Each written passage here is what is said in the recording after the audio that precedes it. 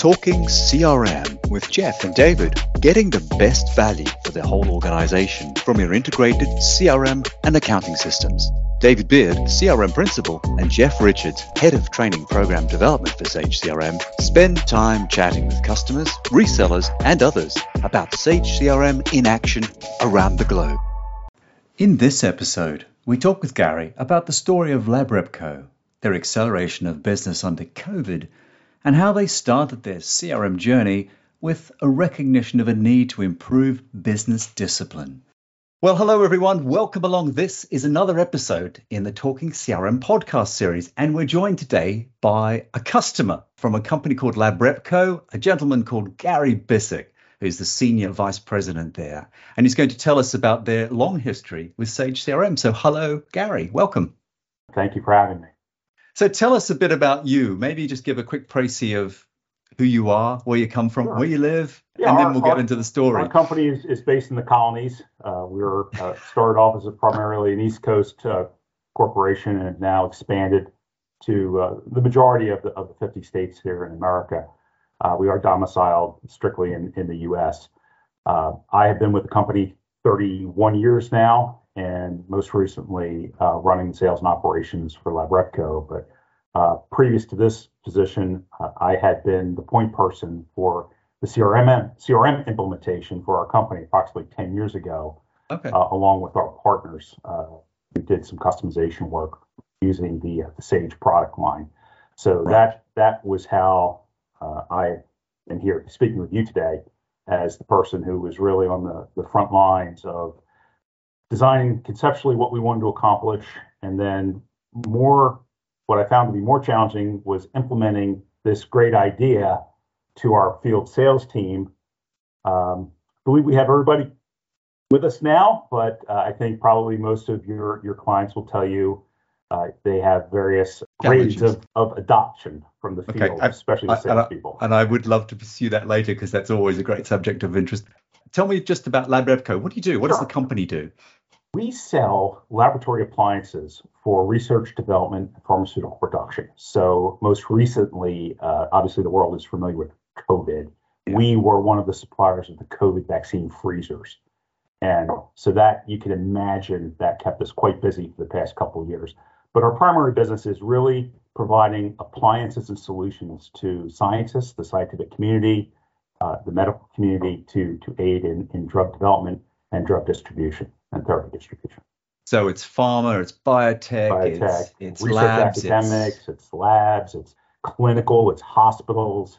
It's all dealing with trying to alleviate suffering, help to scientists cure disease, and then once a solution is created, then finding the logistics to be able to get the solution out. And we obviously saw that in COVID. You had these ultra cold freezers that were needed that really had never been needed before in a clinical setting.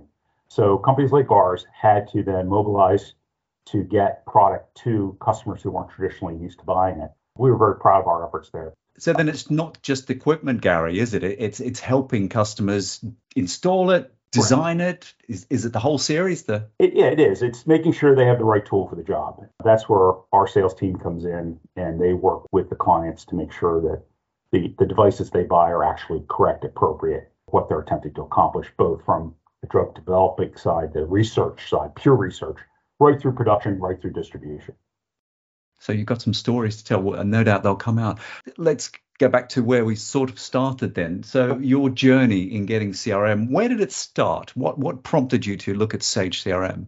So it started with an awareness that as a sales agency, which is primarily what we are, we don't build anything, we sell product that others build, that the resident knowledge of that relationship between our firm, our supplier, and the customer resided in one human being, and that was a salesperson.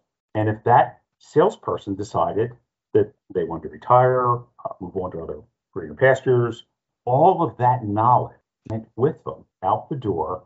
What we were finding was as we got bigger, and we went from 10 or 15 people to 20 people to 50 people to ultimately 75 people, we needed to bring some discipline to this process. And we realized that also, oh, by the way, salespeople like to take vacations from time to time. that doesn't stop the selling process. So a customer would call and say, what's going on with this project? And that call would come to a manager, and manager A would say, well, what are you talking about? We quickly realized we were getting too big to have all of that data in the hands of one individual. So that was the impetus. The second thing, and working with our ERP provider, our local Sage consultant, we tied into our quoting system and our accounting software. Because what we didn't want to have is dual entry. So if we got a distribution order, everything was smoothly in a common platform. So our CRM talked to our accounting system, and that we found to be extraordinarily powerful just from a labor standpoint. That was it. And once we decided, like, this has to stop, we have to bring a modern 21st century approach to data management. And I will confess to you, none of us were anywhere near expert CRM. We just thought of it, oh, this will be a modern day filing cabinet. So instead of having the paper, we're going to have this automatic process. And wow, would we find how little we knew about CRM. What were you doing before you started the journey then? Was it literally paper, or a few of you using apps? If I took the camera, I could show you. We still have them. I keep a couple just to remind me of what it was like. Okay. We had dozens and dozens and dozens and dozens of filing cabinets.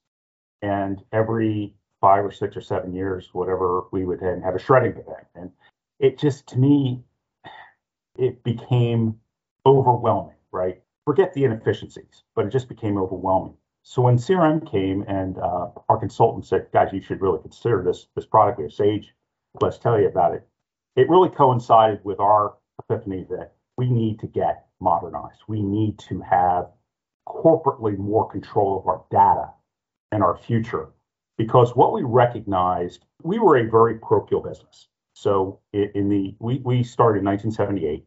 It is now currently 2022. Our business was 2 or 3 people. That would be a big company in our industry. You would handle London, I would handle Manchester. Your wife might answer the phone, my wife might send out the invoicing, and that was the business.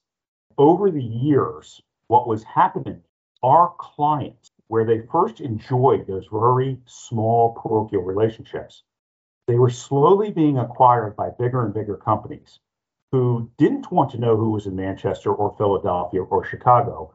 They wanted to know, what was my Eastern European distribution strategy? What was my Western European distribution strategy? What was my North American distribution strategy? They didn't care the individuals as much as what is our go-to-market strategy on a much more macro level. And when you start talking to those types of customers, they want data. They were very quickly realizing the cost of generating leads, and they were attributing a marketing dollar to that, and they wanted to see, what is my return on investment?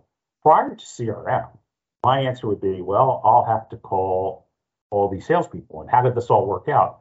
So you can imagine your day was spent chasing down data for people, and it didn't further the cause, right? It just and getting, I imagine, all sorts of versions of the truth as well, right? Yes, you're going, you have, everything was left down to the salesperson level. So what we recognized when the folks at LLB brought us this concept of CRM, I thought, okay, well, first of all, I can get rid of all my dozens of filing cabinets at some point in time. So that's a really bonus.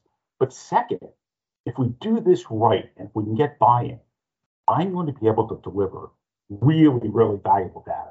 Pretend I was a Sage salesperson, and I came to you as the owner of Sage, and I said, listen, I can give you all this data. I can provide you with this intelligence, this market intelligence, versus you got 2 people here and 2 people there, and we'll make some phone calls. So it gave LabRepco a competitive advantage at the time. Obviously, CRM, the concepts of CRMs are now very prevalent, and most, if not all, serious companies have one or the other or some version of it. But at the time, we were one of the few, if any, in our industry. Even some of our larger manufacturing partners didn't have them.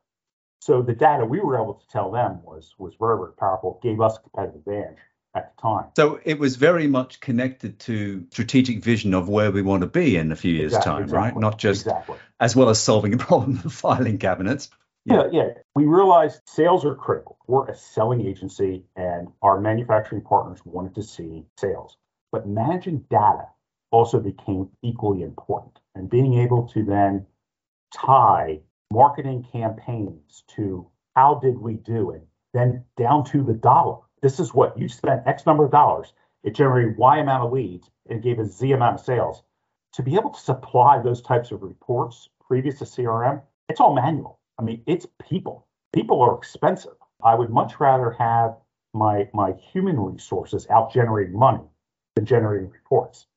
That's an interesting lead out. I don't speak to a lot of companies, Gary, that start from, they talk about filing cabinets a lot. That's one thing, but they don't talk about marketing as much as I expect. Was that a starting point for your implementation, the marketing side of it? I wish I could say yes, because it would make me look really smart. It wasn't. It became somewhat of an epiphany when we began to use the system. Sometimes you don't know what you have until you really begin to play with it. And again, we went down the CRM path to replace the filing cabinets and to have a little bit more discipline over our selling funnel. It quickly became apparent when we saw the power of this technology. Oh my God, there is so much more we can offer our manufacturing partners. Remember, as a distributor, we sell to two people. We sell to obviously the end user customer. They have to believe that we have a good solution, we have good people, and I believe that we do. But we also sell to our manufacturers. They have to believe we're a good partner, that we represent them fairly, honestly, ethically, and that we bring something to the table so they continue to allow us to be their partner. You can't ever forget that, right? Because without your manufacturing partners in our business, you're out of business very quickly. So you have to continue to make sure that they believe that they're making the right decision teaming up with you as their outside selling agency. In the next episode, Gary talks about managing the cultural changes with the introduction of a new CRM system, the changes to closure rates and other metrics seen across the sales team, and the pivotal moment when CRM delivered a fundamental shift to the LabRepco business. You've been listening to Talking CRM with Jeff and David, getting the best for the whole organization from your integrated CRM and accounting systems.